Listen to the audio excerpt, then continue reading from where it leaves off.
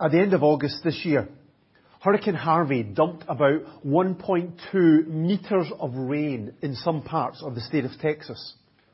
And this caused flooding that destroyed many homes and businesses and displaced more than 30,000 people. But some people were more prepared than others.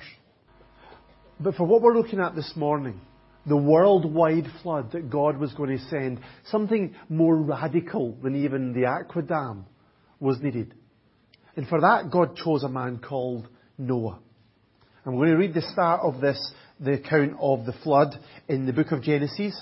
And it's in chapter 6. And we're going to read from verse 9 down to the end of the chapter this morning as we think about how Noah got prepared for the flood that was coming. So it's Genesis chapter 6 and verse 9. This is the account of Noah. Noah was a righteous man, blameless among the people of his time, and he walked with God. Noah had 3 sons, Shem, Ham, and Japheth. Now the earth was corrupt in God's sight and was full of violence. God saw how corrupt the earth had become, for all the people on earth had corrupted their ways. So God said to Noah, I am going to put an end to all people, for the earth is filled with violence because of them. I'm surely going to destroy both them and the earth. So make yourself an ark of cypress wood, make rooms in it, and coat it with pitch inside and out. This is how you're to build it.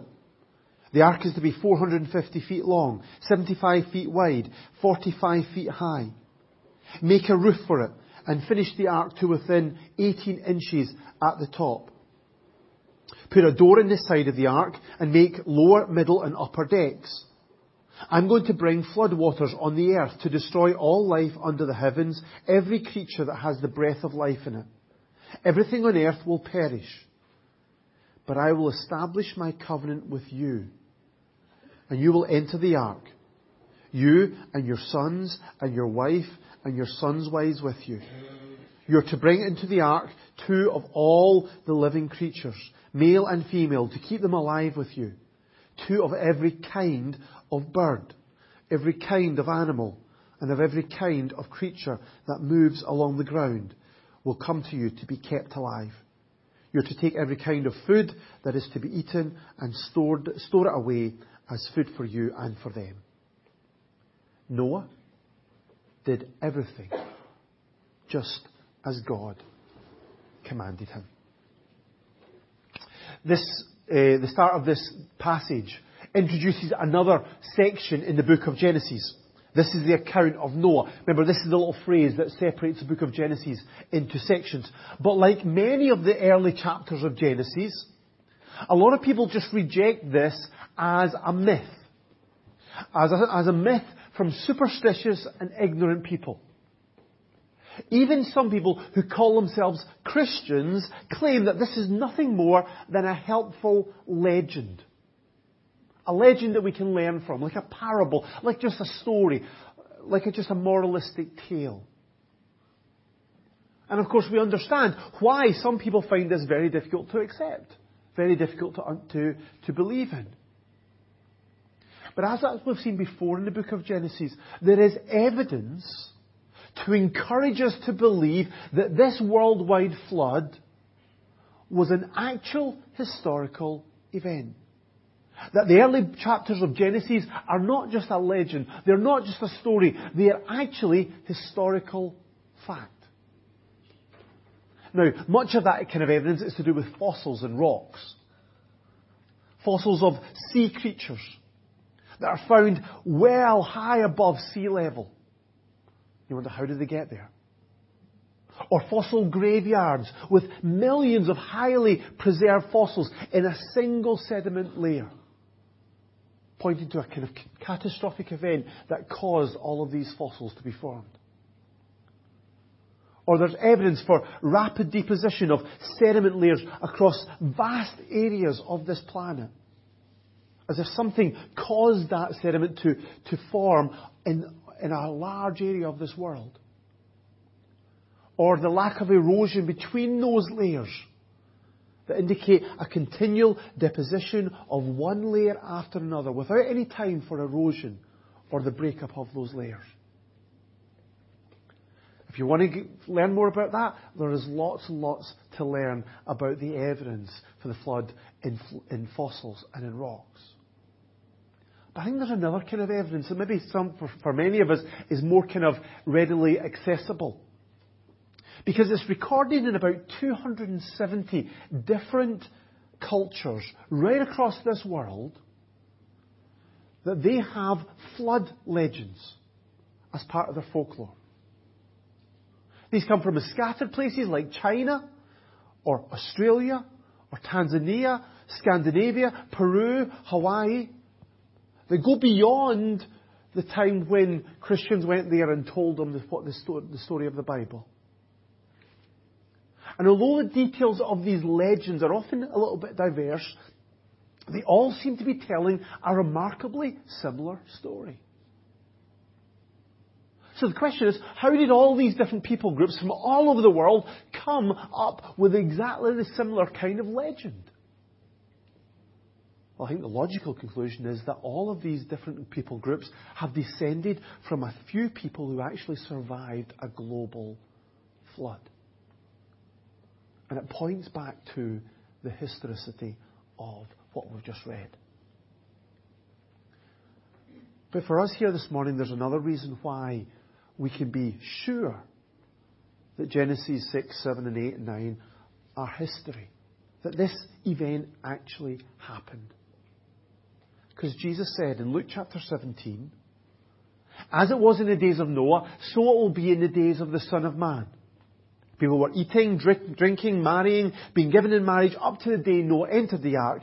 Then the flood came and destroyed them all. Jesus was comparing the circumstances in the world when He will come back again with the circumstances in this world in Noah's day. And He clearly believed that that flood was a real event. And for me, if Jesus believed it was a real event, then I'm convinced that we should too. So I believe this is not a helpful legend. I don't believe that this is just a myth that we can take and learn some valuable lessons from. I believe that this is history. And that we can learn from what happened all those years ago. That Noah was a real man. But Noah wasn't just a real man, he was also a righteous man. In verse 9 it says that. That means he was a good man. He was somebody who was morally innocent, who was upright in his life and his dealings with other people. When the prophet Ezekiel was describing a righteous man, he said, a righteous man does what is just and right. And that's not just avoiding wrong things, that's also doing good things. So Ezekiel goes on to describe things like this. He says, this righteous man does not commit a robbery, but gives food to the hungry and provides clothes to the naked. He does not lend at usury or take excessive interest. He withholds his hand from doing wrong and judges fairly between man and man. So that's the kind of man Noah was. He avoided doing things that were wrong, but he also focused on doing what was good. And as a result, verse 9 also says that he was blameless among the people. People recognized that he was a man of integrity in his community. And I think when you think of it, this is absolutely astounding, considering the kind of culture that Noah grew up in. The world, the way the world was at the time that Noah was living. Verse 11 says this, the earth was corrupt in God's sight. It was full of violence, for all the people on earth had corrupted their ways. Remember we saw that last week? That Noah lived in a world that was wicked and corrupt and brutal and cruel. The people had rejected God's design for their lives, and instead they just did whatever they wanted, no matter who it hurt. That was the world that Noah grew up in. But Noah refused to go with the flow. Noah refused just to follow the crowd. And so, when we recognize that what Noah did, it really challenges us. That we can't use our culture or our society as an excuse for the sin in our lives. We can't say, well, I can't do anything else but do this because everybody else around me is doing it. We can't use that as an excuse. If Noah can live for God in a world that's so bad that God is going to wipe it out, then so can we. It's not going to be easy. It's not going to be simple. But we can stand for God, even in this world, as it goes further and further away from God's plan for their lives. But why did Noah live a good life? Why was he upright? Why was he a man of integrity? Well, I think verse 9 tells us that. It says that, like Enoch, his great-grandfather, Noah walked with God. Noah walked with God. Noah wasn't just a good man, he was also a godly man. He lived in communion with God. He enjoyed friendship with God. And this wasn't just a kind of passing brief association. This wasn't just something that he kind of prayed to God now and again. Instead, this was a secure relationship that Noah had with God. He says in verse 18, or God says in verse 18, I will establish my covenant with you. I will establish my covenant with you. This is the first mention in the Bible of this really important concept of covenant. As you go through the Bible, you're going to see this idea of covenant coming up again and again and again. We have God's covenant with Noah after the flood. We'll read that in chapter 9. Then you have God's covenant with Abraham. Then later on we'll have God's covenant with the people of Israel at Mount Sinai with Moses. Then you'll see God's covenant with King David. Then ultimately you'll see God's new covenant with those of us who have trusted in Jesus. What we've just celebrated this morning in taking this cup in part of our communion service, when Jesus said, this is the cup that's of the cup of the new covenant in my blood.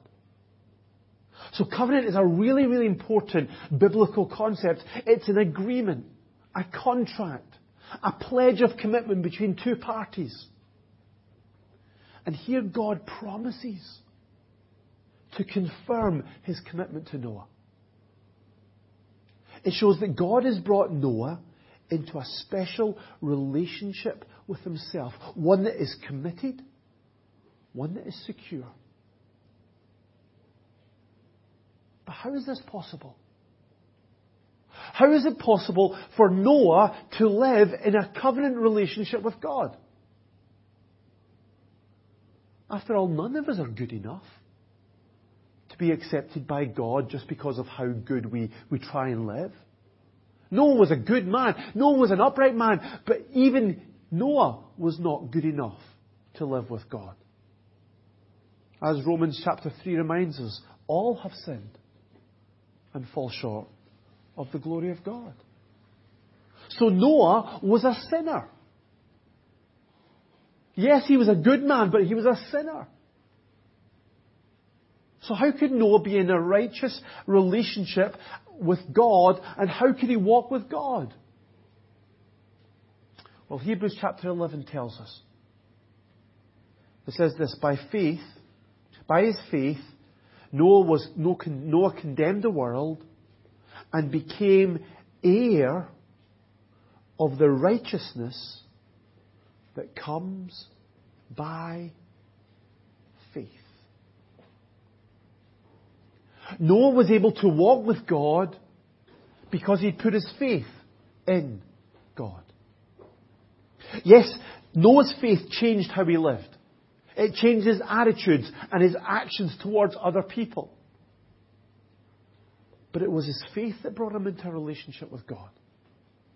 It was his faith that saved him. It was his faith that made him stand righteous before God. And that's true for us. Ephesians chapter 2, verse 8 and 9. Many of us will know this verse. It is by grace you have been saved, through faith. And this not from yourselves, it is the gift of God, not by works, so that no one can boast. The only way that we can stand in relationship with God, the only way that we can walk in a covenant, committed relationship with God is through faith in Jesus and through faith in His death on the cross. That's why we're here this morning, isn't it? Because we've been saved by faith. So Noah was a good man, and Noah was a godly man. And because of this, God shared with him not only what God was going to do, but also what Noah had to do in order to be rescued. So look at verse 13 of Genesis chapter 6. I am going to put an end to all people. I'm surely going to destroy both them and the earth. Now I know that some people try and make this more believable by saying, look, this wasn't a worldwide flood. This wasn't a flood that covered the whole earth. This was just a localized flood in Noah's area. And just because they didn't know about the rest of the world, they thought it covered the whole of the planet. But clearly God was saying that He was going to send a worldwide catastrophe here. Something that was going to wipe out every living creature. He says in verse 17, I'm going to bring floodwaters on the earth to destroy all life under the heavens. Every creature that has the breath of life in it. Everything on earth will perish. This is what God was going to do. These floodwaters were going to cover the entire planet. And every living creature that lives on the land was going to die. But God had a rescue plan for Noah. Let's look at verse 14. So make yourself an ark of cypress wood. I don't know what you think when you read that verse. My immediate thought is, why? Why would God ask Noah to do this?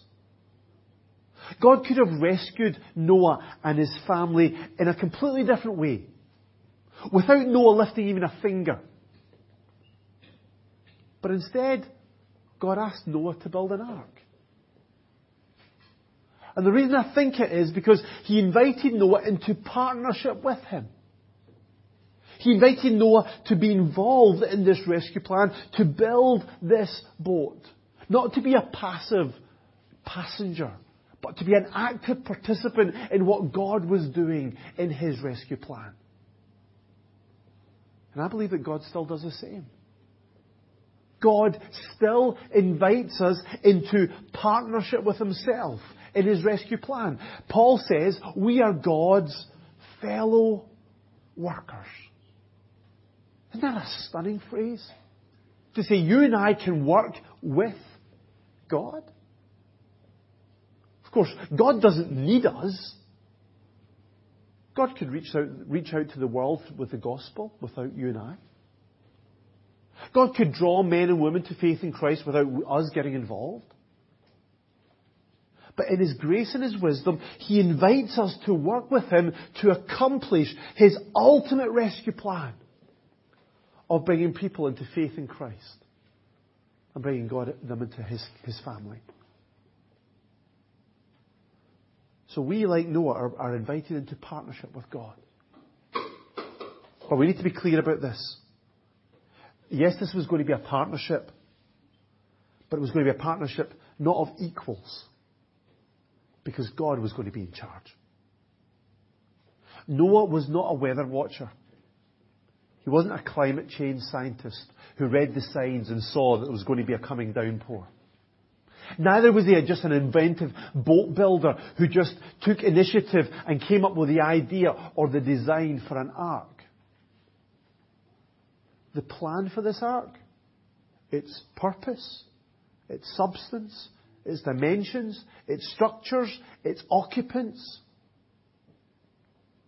all of that was given to Noah by God. Verse 15, God said to Noah, this is how you're to build it. This was God's design. This was God's plan. This was God's will. And Noah was invited to follow God's plan. Now today we can't be sure of what it looked like. Some people have imagined that this is something what it looked like up the top, the picture there. It had a roof, it had a door, it had 3 decks. The size was measured in cubits, which is the distance between your middle finger and your elbow, which approximates to something like 45 centimetres. So that's where the dimensions come from, that the ark was probably 140 metres long, 23 metres wide, 13.5 metres high. The amazing thing is about these proportions is that it's exactly like a modern day cargo ship. The dimensions. And in 1993, a Korean study by a world-class ship research team, they found that the proportions of this ark carefully balanced the conflicting demands of stability, comfort, and strength. Their conclusion was, if you were going to design an ark that was going to do what it had to do, then exactly that was the proportions you would use. God knew what he was doing. I'm sure that's a big surprise to all of us. But why was it going to be so large? Why did Noah have to build such a huge boat? Well, of course, that was because God told Noah not just to take you and your sons and your wife and your sons' wives with you, 8 people. He was also told to take 2 of all the living creatures, male and female, to keep them alive with you. This was going to be a rescue ship to preserve all human and animal life. Now, when it comes to this point, again, a lot of people would really ridicule this. They claim that it's impossible for Noah to have collected 2 of all of the 1.4 million species that have been discovered on this planet. But that's not what Noah was told to do, if you read it carefully. Look at the next verse, verse 20. 2 of every kind of bird, every kind of animal, and of every kind of creature that moves along the ground will come to you to be kept alive. So Noah's job was to care for flying creatures and air-breathing land animals. And God said that he was going to bring 2 of each of these kind of animals with him to Noah to be into the ark. So Noah didn't have to go out searching for them. God was going to bring them to Noah. But also this idea of kind is not the same as species. God didn't say you have to bring 2 of every species, but 2 of every kind. And that takes us back to Genesis chapter 1.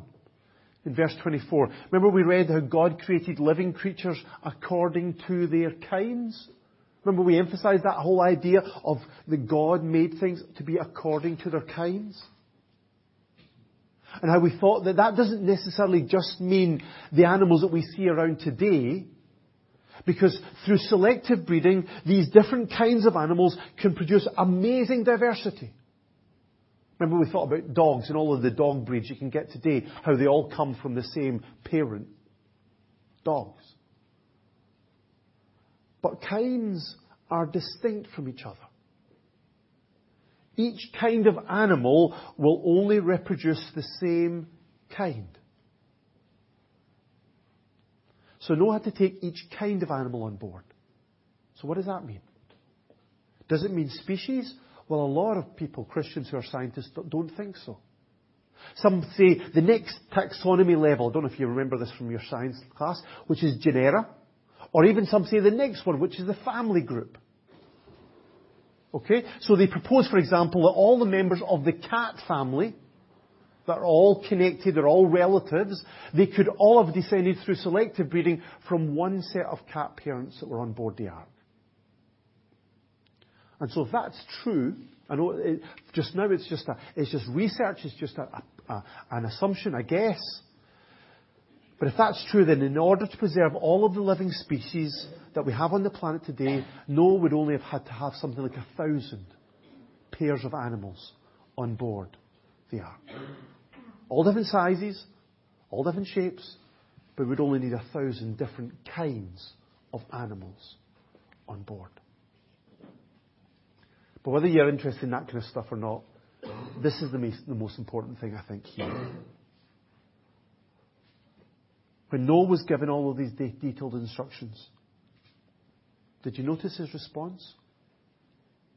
Verse 22. Noah did everything just as God commanded him. Noah listened to these commands and he obeyed. And he did this despite the incredible barriers and challenges that there were to doing this. For example, Noah did this even though he hadn't seen any of this before. Verse 7 of Hebrews 11 says that Noah was warned about things not yet seen. When Noah started to build, he had never seen a worldwide flood before. He'd never seen God judge the world in such a way ever before. He couldn't even see signs that this flood was coming. He couldn't look at the sky and say, oh, look at the clouds. They're gathering. There's going to be a real downpour. There was none of that. There was nothing that Noah could see. He was also the only one who was building an ark. For Noah to obey, he had to go completely alone. He had to stand out from the crowd. He had to do something that nobody else was doing. And that's tough. The Bible doesn't tell us what his neighbours thought about this building project. But I think most of us could imagine what they would be saying. How they would be thinking. How they think that Noah's just completely lost it. That he's gone crazy. He's mad. See what Noah's doing up the road? Can you imagine it? Also took a long time for Noah to do this. The Bible doesn't say exactly how long it took. But it does say that Noah was 600 years old when the flood waters came. He was 500 when his sons were born. So it's somewhere between in that 100-year period. And from what I've seen, it's relatively easy for us to start to follow God's commands. It's much, much, much harder to keep obeying God's commands. Day after day, week after week, month after month, year after year, or in Noah's case, probably decade after decade. That's much more challenging for us. It was also exceptionally costly. It must have cost Noah a huge amount in terms of money, energy, resources. It would make really demand on everything that he was and everything that he had. And I think we forget that for Noah, it would probably seem just as impossible to him as it does to us. How would God flood the whole earth? How would Noah be able to get all of these animals on board? How would he make sure that they were all looked after and they wouldn't kill each other? How would he and his family survive on a boat with thousands of animals all around them? And I think the list just of barriers and challenges to this just goes on and on and on. And yet, despite all of these challenges, Noah obeyed. Noah did everything that the Lord told him to do. Why? Well, we'll go to Hebrews 11 again, and it says this: by faith. When warned about things not yet seen, in holy fear built an ark to save his family. Noah obeyed because he had faith in God. He took God at His word, and he believed in God's promises, and he did what God told him to do just because it was God who told him to do it. And that's the challenge facing each one of us today. The Bible declares that God has a plan and a purpose for us in our lives. God wants us to follow Him. Not just do what we want, or not just do what makes sense to us. But He calls us to a life of obedience that comes from faith. So like Noah, we are called to obey His commands, even though we can't see everything that God is doing. Paul says we live by faith, not by sight. We're called to stand for God, even though at times no one else is doing it. Don't conform any longer to the pattern of this world. Paul challenges us. We're called to go against the flow of our society. We're called to keep on going for God, even though it takes a long time. Again, in Galatians chapter 6, Paul says, let us not become weary in doing good, for at the proper time we will reap a harvest if we don't give up. We're called to keep on serving God year after year, decade after decade. We're called to serve God, even though it costs us everything that we are and have. Again, Paul in Romans 12 says, in view of God's mercy, offer your bodies as living sacrifices, holy and pleasing to God. God is asking for everything. And He calls us to follow God, even though His promises at times can sound impossible. We're called to believe that with God nothing is impossible. So the question for us today, folks, is what are we going to do? Are we going to follow the majority of people in this world as they just do what seems right in their own eyes? As they just follow what it feels right? Just do what everyone else is doing and head unknowingly to judgment and disaster and destruction? Or are we going to follow in the footsteps of Noah? A man who in faith lived a righteous life and built an ark that saved his family simply because God told him to do it. My prayer is that each one of us will fulfill God's plan for our lives in this generation through the obedience that comes from